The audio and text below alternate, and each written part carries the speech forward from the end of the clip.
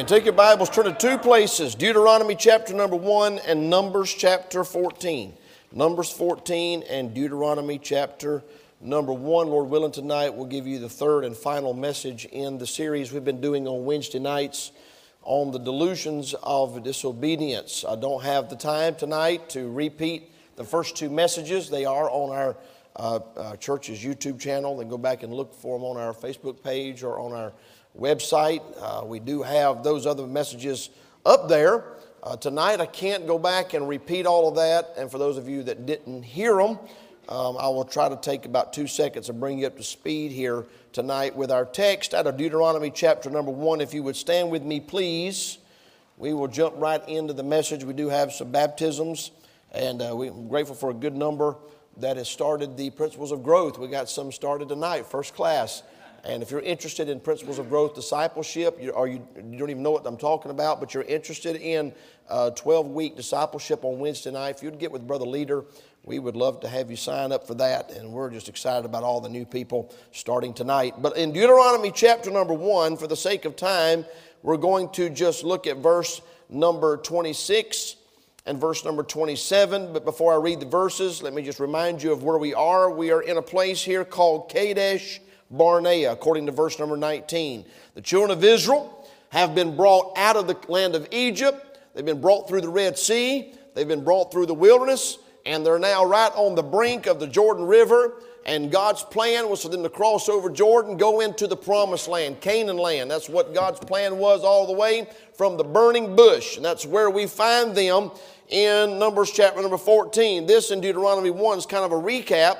But we want to notice what happens in verse number 26. They got to Kadesh Barnea and they said, we don't want to go across. We don't want to go across. We want to turn around and go back to Egypt. The worst thing that you could ever do, confronted with the will of God, is to go in the opposite direction. That's exactly what they tried to do.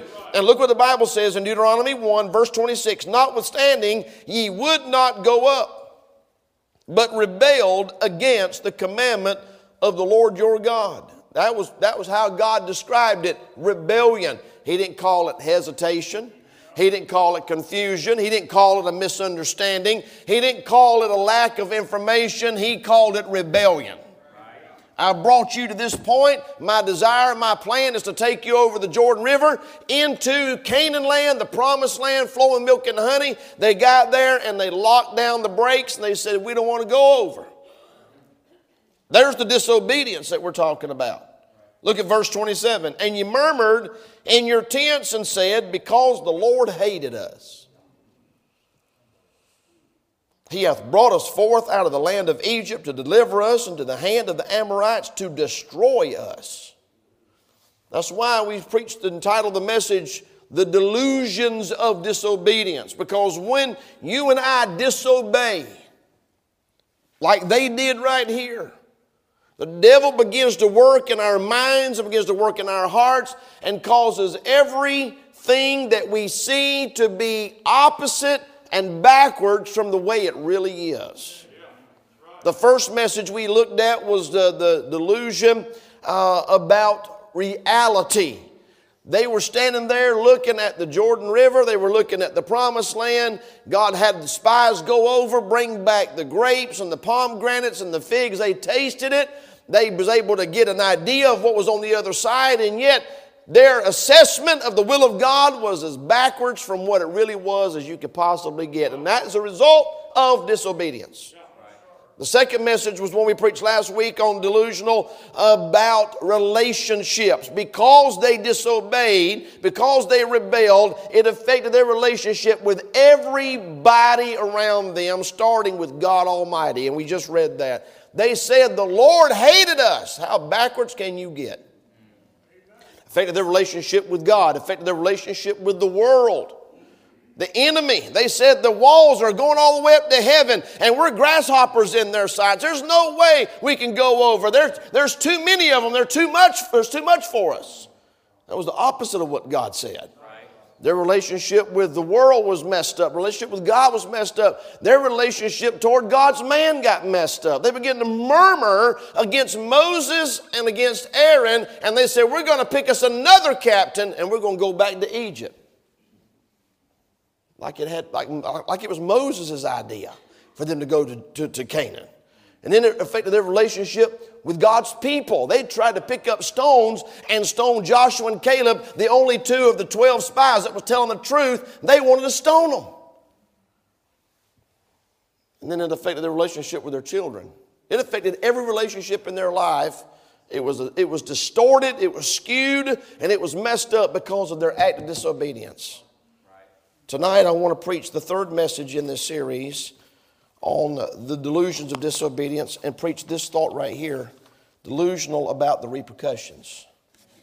If you think for 1 second you can rebel against God and not pay a price, you are delusional. All right, let's pray. Lord, help us tonight as we turn our hearts and our minds to the Scriptures. May, Lord, you take this sobering message and challenge our hearts, I pray in Jesus' name. Amen. Thank you so much for standing. You can be seated. I told you I'd do a quick recap, and that's about all the time I've got to do tonight. But they were delusional about reality. They were delusional about the relationships. And now we see they were delusional about the repercussions of their rebellion. And that's what God called it, rebellion. Rebellion is when you know exactly what you're supposed to do, and you make your mind up you're not going to do it. Rebellion's a word we don't like to use because it's a pretty strong word. That's what Moses called them when he smote the rock, called them a bunch of rebels. Remember that? Remember that story where they didn't kill Agag and they didn't destroy all the Amalekites? God said rebellion is as a sin of witchcraft. Rebellion is as a sin of witchcraft. That's pretty strong language.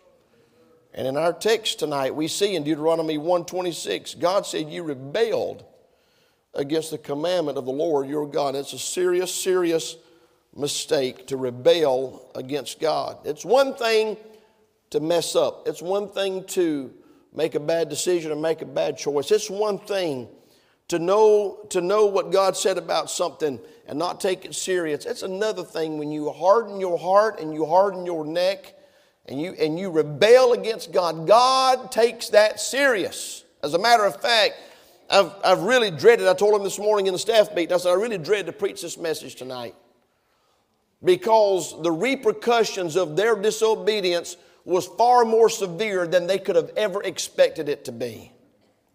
There are times in the Bible when God didn't deal with sin as harshly as he did at other times. In fact, in the book of Acts, the Bible even says in one place that at one time God winked at some things. Let it slide, let it go. But now commandeth all men everywhere to repent. But I'm going to tell you there's one thing God don't wink at, and that is straight up rebellion.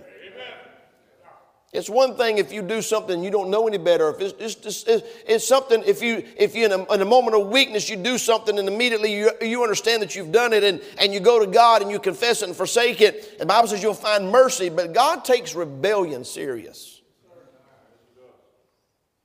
In fact, it's so serious, God's response to this single act of rebellion right here is mind-boggling. And it seemed like it was more severe than they could ever imagine, and they couldn't fix it. It was so bad they couldn't fix it. Now, I'm not preaching tonight that you can't get right with God. What I'm saying is some decisions we make, you don't come back from. That's what I'm trying to say. They came literally to the brink, the edge of God's will, and backed up and rebelled. In fact, we're still in, there should be a Numbers 14 as well as Deuteronomy 1. You can just put a ribbon over there in Deuteronomy. We're going to be in Numbers for a little bit tonight.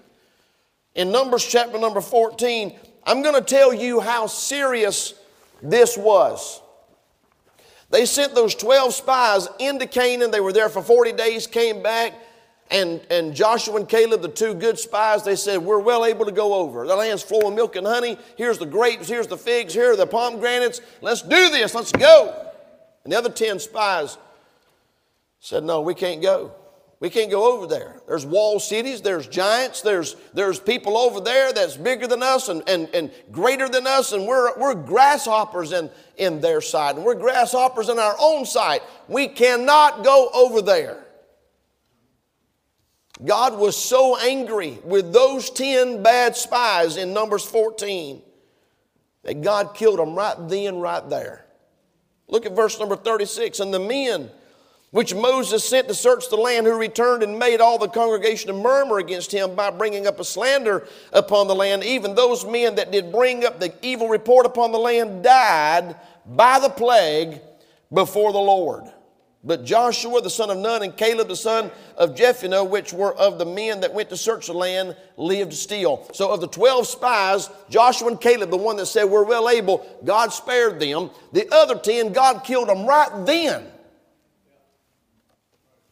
Now listen to me just a second. I don't understand why God let those 10 live long enough to change the whole nation of Israel's mind. But He did. I've wondered all day, Brother Bittner, why didn't God kill them 10 when they come over there with the evil report? Why didn't God strike them dead right there in front of everybody and make an example out of them?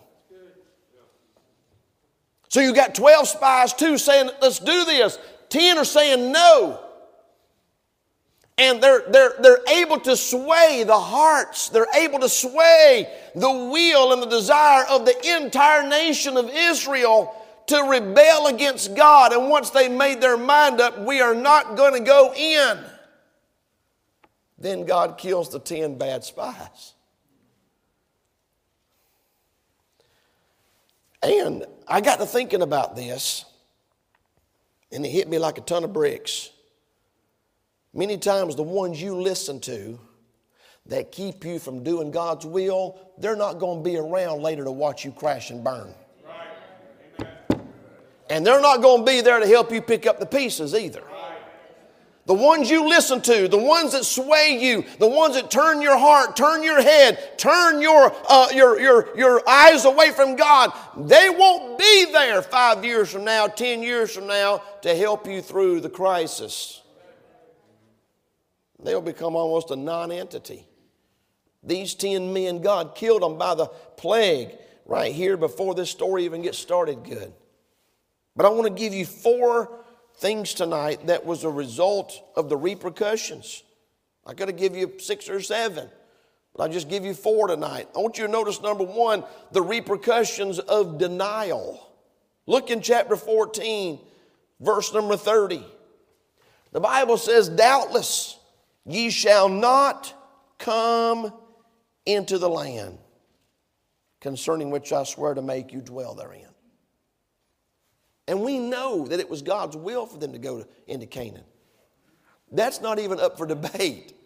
God told Moses that at the burning bush. I want you to take them out of Egypt, and I want you to take them into a land full of milk and honey. He brought them to the edge of the Canaan River, sent the 12 spies in. They came back, and you know what they said? The land is flowing with milk and honey, just like God said. It's just exactly like God described. They said, no, we don't want to go. We can't go in. We don't want to go in. We'd rather go back to Egypt. And they rebelled against God. And you know what God's first repercussion was? Okay, you can't go in. But you wanted us to go in. It was your plan for us to go in. It was your will for us to go in. You brought us out of Egypt and brought water out of the rocks and manna from heaven and gave us Moses as a leader and brought us across the Red Sea on dry ground. All of that so we could go into Canaan. Yeah, but guess what? Now you can't go. Let me tell you something tonight. I doubt very seriously that any Christian can completely understand the awfulness of hearing God say, I'm going to give you what you want. You shall not come in. There's nothing worse than when God grants you your carnal wishes. They got what they asked for and lost what they had. And you say, well, I don't think that's that big of a deal that He didn't let them go. They didn't want to go. They didn't want to go at first, but then they did. You know, it's funny how that many times You think you don't want something, and then a couple days later, that's the only thing you do want. But sometimes God don't let you have it. We got young people that'll sit in youth conferences. They'll sit in chapel. They'll sit in Bible class. And they'll sit in church services here at Calvary Baptist Church. And they hear that God's will is for you to marry the right one. The right one. Not a good one. Not an okay one. Not just somebody that is okay, but the one that God wants you to marry. And then you'll meet somebody, and God will say, that ain't the one. Your parents will say, that ain't the one. And I can't emphasize this enough. If your parents ever one time say, that's not the one, that's not the one. It's not the one. I promise you, your parents don't want you living at their house the rest of your life. They don't want you living in their house, sleeping in their bed, and eating their food for the rest of your life. But they would rather you do that than marry the wrong one. And if your parents tells you it's the wrong one, there ain't no point in even getting any more counsel. You drop them like a hot potato. You say, we've already been dating for 3 years. Hey, you ain't married yet? Drop them like a hot potato and thank God. Well, what's everybody going to think? They ain't going to think nearly as much about you as they are when you get divorced 6 months after you get married. I felt impressed to say that. Before I ever married that little girl right there, I had her parents and my parents' blessing. If her parents should have said no, it'd have been off. If my parents should have said no, it'd have been off. If my pastor had said no, it'd been off. And some of you would get married with everybody and their mama telling you it's the wrong one. And I'm just going to go ahead and I'm going to throw this out while I'm already out here. I might as well go ahead while I'm here. Listen to me very carefully. I don't care if you are a tithing member of this church. If I don't think you're marrying the right one, I'm not marrying you. You have to get somebody else to do it. I'm talking to our young people. I'm talking to my kids.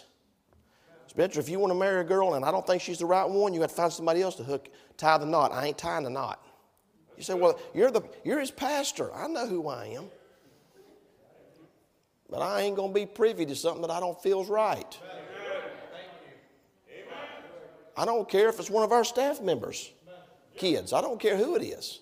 My kids, his kids, your kids. If they come to me and they say, we want to get married. And if I say, you know what, I've prayed about it. I got a knot in my stomach. I don't think it's right. You got to find somebody else to marry you. You say, well, we'll get mad and leave the church. Well, you'll probably do that anyway. But I ain't got to be a part of it. Is everybody okay? I'm not going to sign off on something if I don't think it's right. You say, well, that hurts my feelings. It won't hurt your feelings nearly as bad as you marrying the wrong one. They couldn't, this is what we want. And then when they was told that they couldn't have it, then they wanted it. Well, it's too late now. Some things you can't come back from. I think about how many people sit in church and they hear the revivalist or they hear the visiting evangelist, they hear a pastor preach about this is what God wants for your life. And you sit there and say, but that's not what I want. That's going to complicate my life. I'm not prepared for that level of commitment. I'm not prepared for that level of dedication. I'm not prepared to let God and the Word of God have that much say in my life. I don't mind giving God a little piece of the pie, but I want to keep the rest of it for myself, which is what they said. They said, if we go over there, our children will become prey. No. And here's what God said. Well, they're not going to become prey over there because they're going to become prey in the wilderness to you.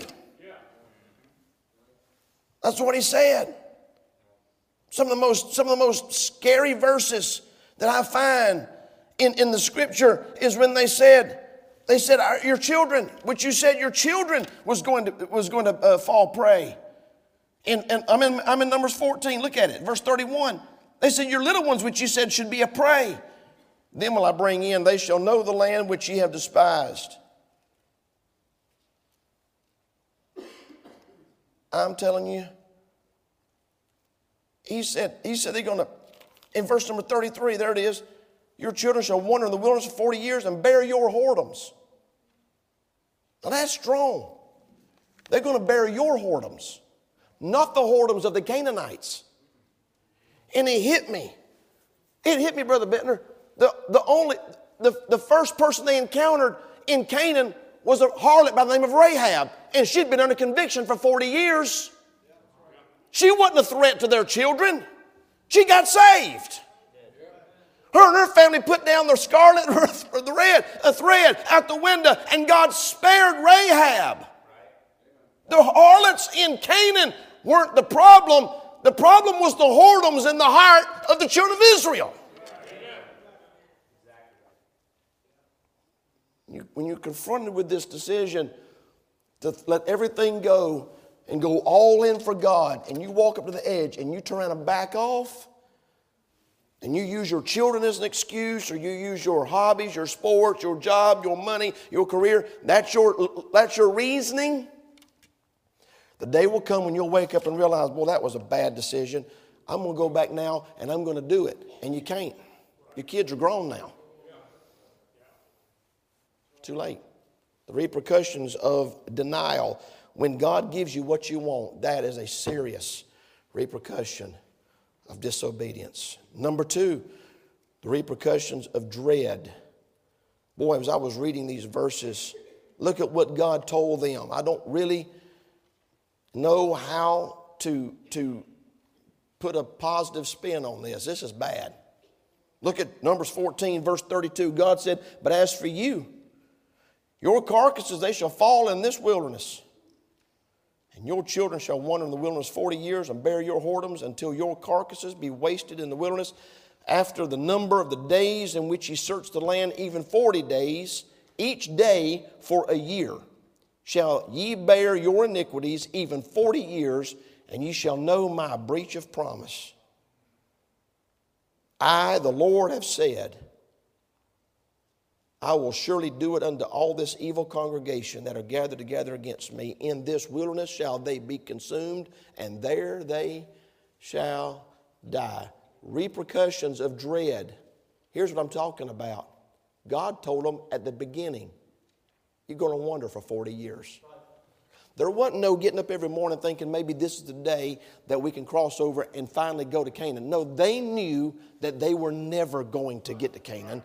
And they knew that God was going to have them wander for a year, for every day the spies were in the land, 40 days, 40 years.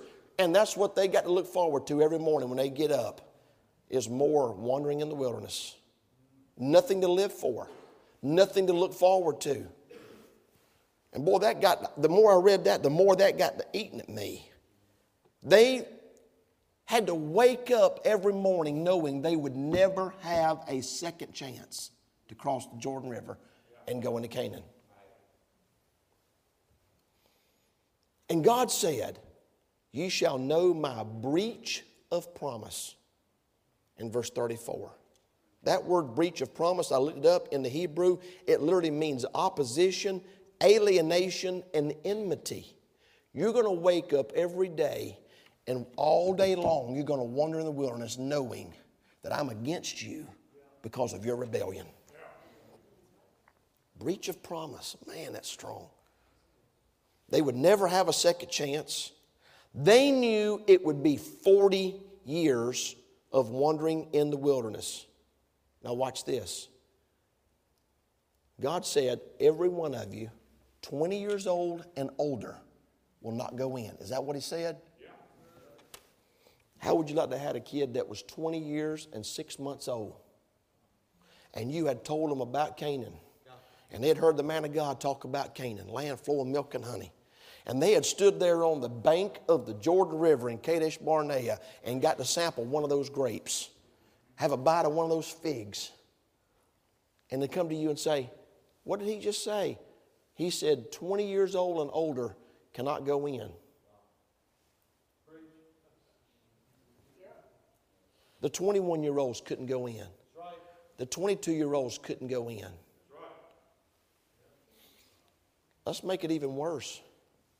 Mom and Daddy had to come to the realization that not one of their kids over the age of 20 would live past 60. They were all going to die before the 40 years was up. Am I still in the book? And they're looking at their kids and realize their kids will never live to be an old man or an old woman. Because God said everybody 20 years old and older is not going in. And nobody's going in until everybody 20 years old and older is died. That's what he said. How'd you like to wake up every morning and that's what you've got to look forward to?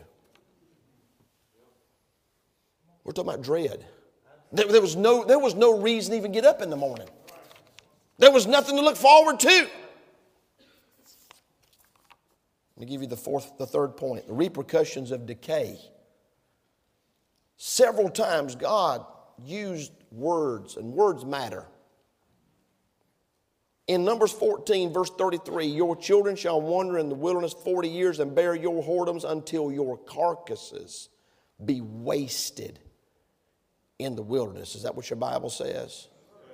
Look at verse 29. Your carcasses shall fall in this wilderness, and all that were numbered of you according to your whole upward from 20 years old and upward, which have murmured against me, doubtless you shall not come into the land.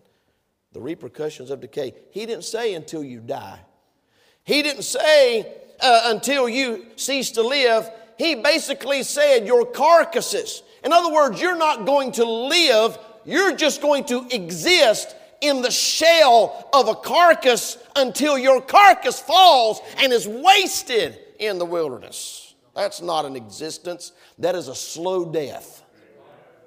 Jesus said, I come that you might have life, that you might have it more abundantly. That's why he wanted them to cross over Jordan. That's why he wanted them to go into Canaan, so they could experience God's blessings. But in the wilderness, there are no blessings, comparatively speaking.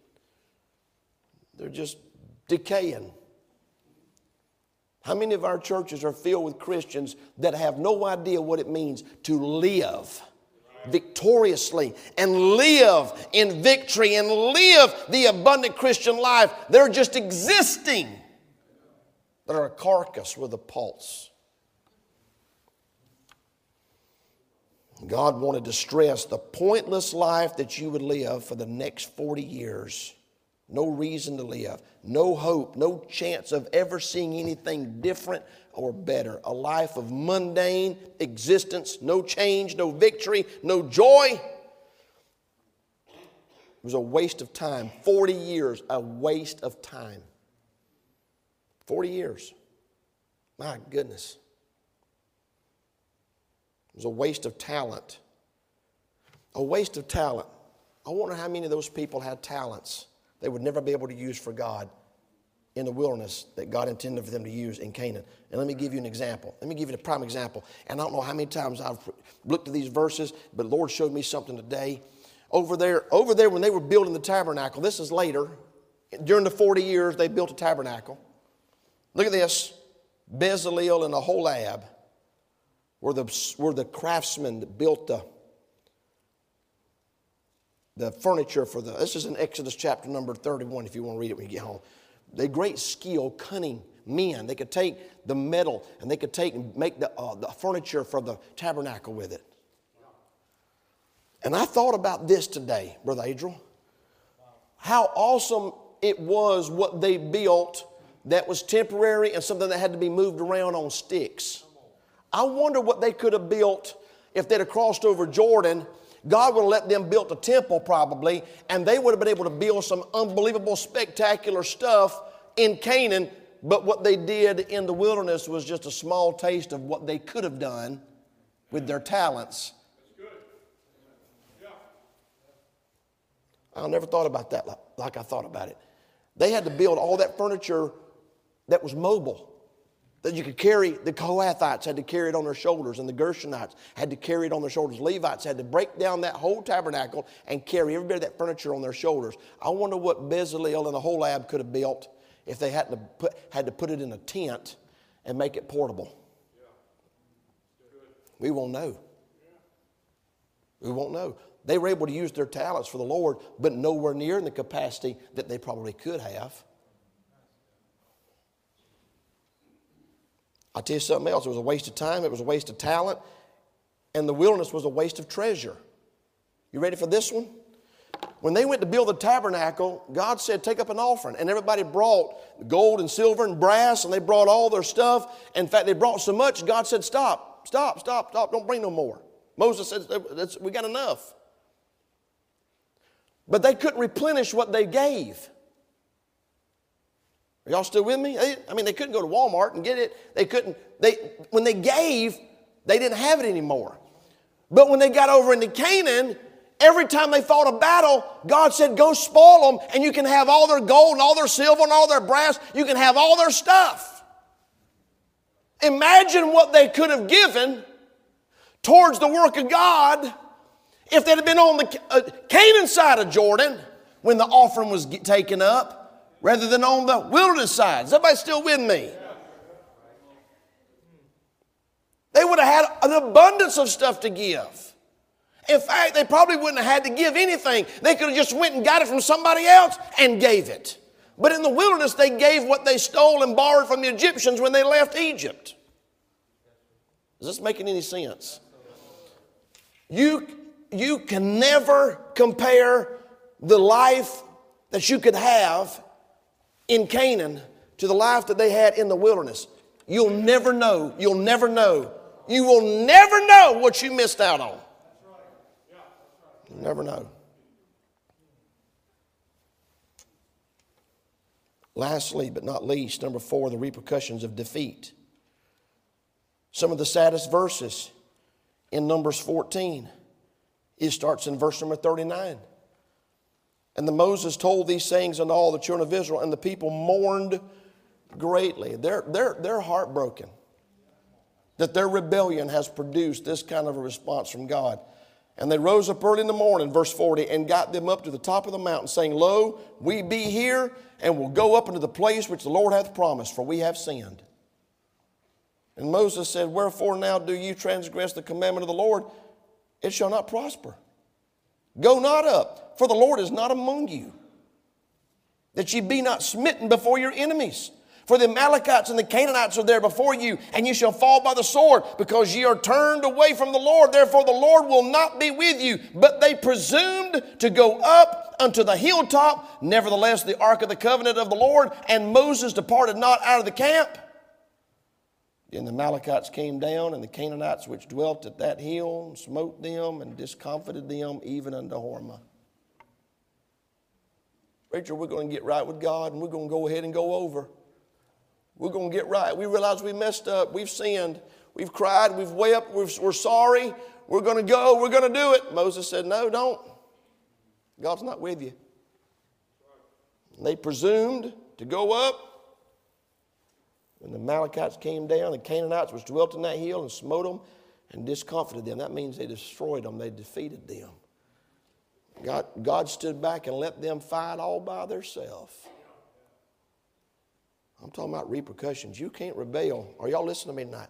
You can't rebel against God and not pay the fiddler. You say, but I don't think that's the life for me. Well, tell me what life is for you. The wilderness? Defeat? Dread? Decay? Denial? Or God's like, no.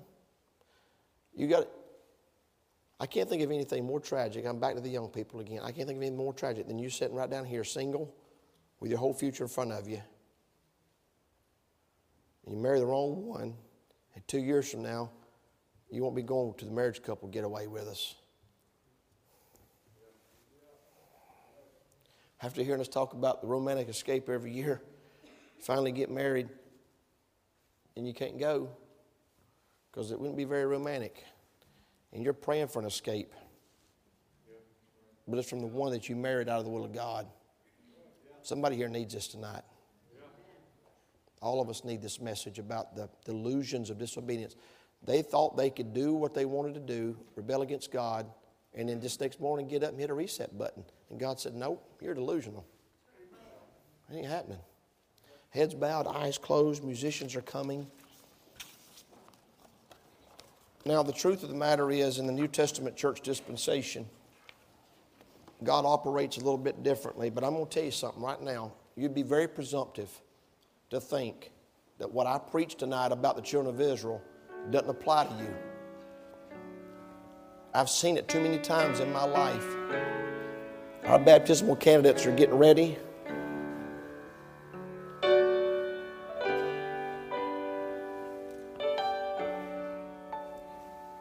So you've got time to pray. Altar's filling up.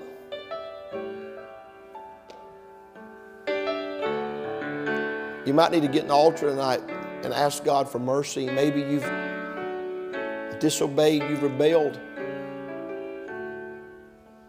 Who knows but what God might give you a second chance to make it right. Who knows but what God might spare you that finality of that judgment, those repercussions. But if I were you, I would crawl up to the throne of grace with as much humility as I could muster and ask God for grace and help. But if you're here tonight or you're listening to this message online and you keep testing God's patience, the battle of the wheels, God's got a plan for your life, but you have your own plan. I'm going to tell you something. You're going to miss out on a life you could have had. There ain't no telling what you're missing out on.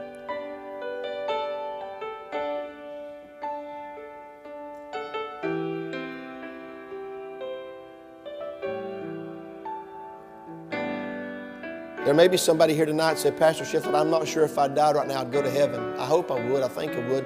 But I don't know for sure if I died tonight I'd go to heaven. And I'd like for you to pray for me. Would you be honest enough with God tonight, with heads bowed, eyes closed, to just quietly slip your hand up?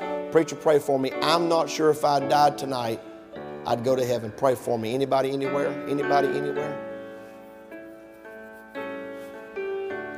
I see that hand. God bless you, ma'am. Anybody else? Preacher, pray for me. I'm not sure. We would love to take a Bible tonight and help you. It'd be our greatest honor to help you tonight. We wouldn't embarrass you for nothing in the world. We just want to help you.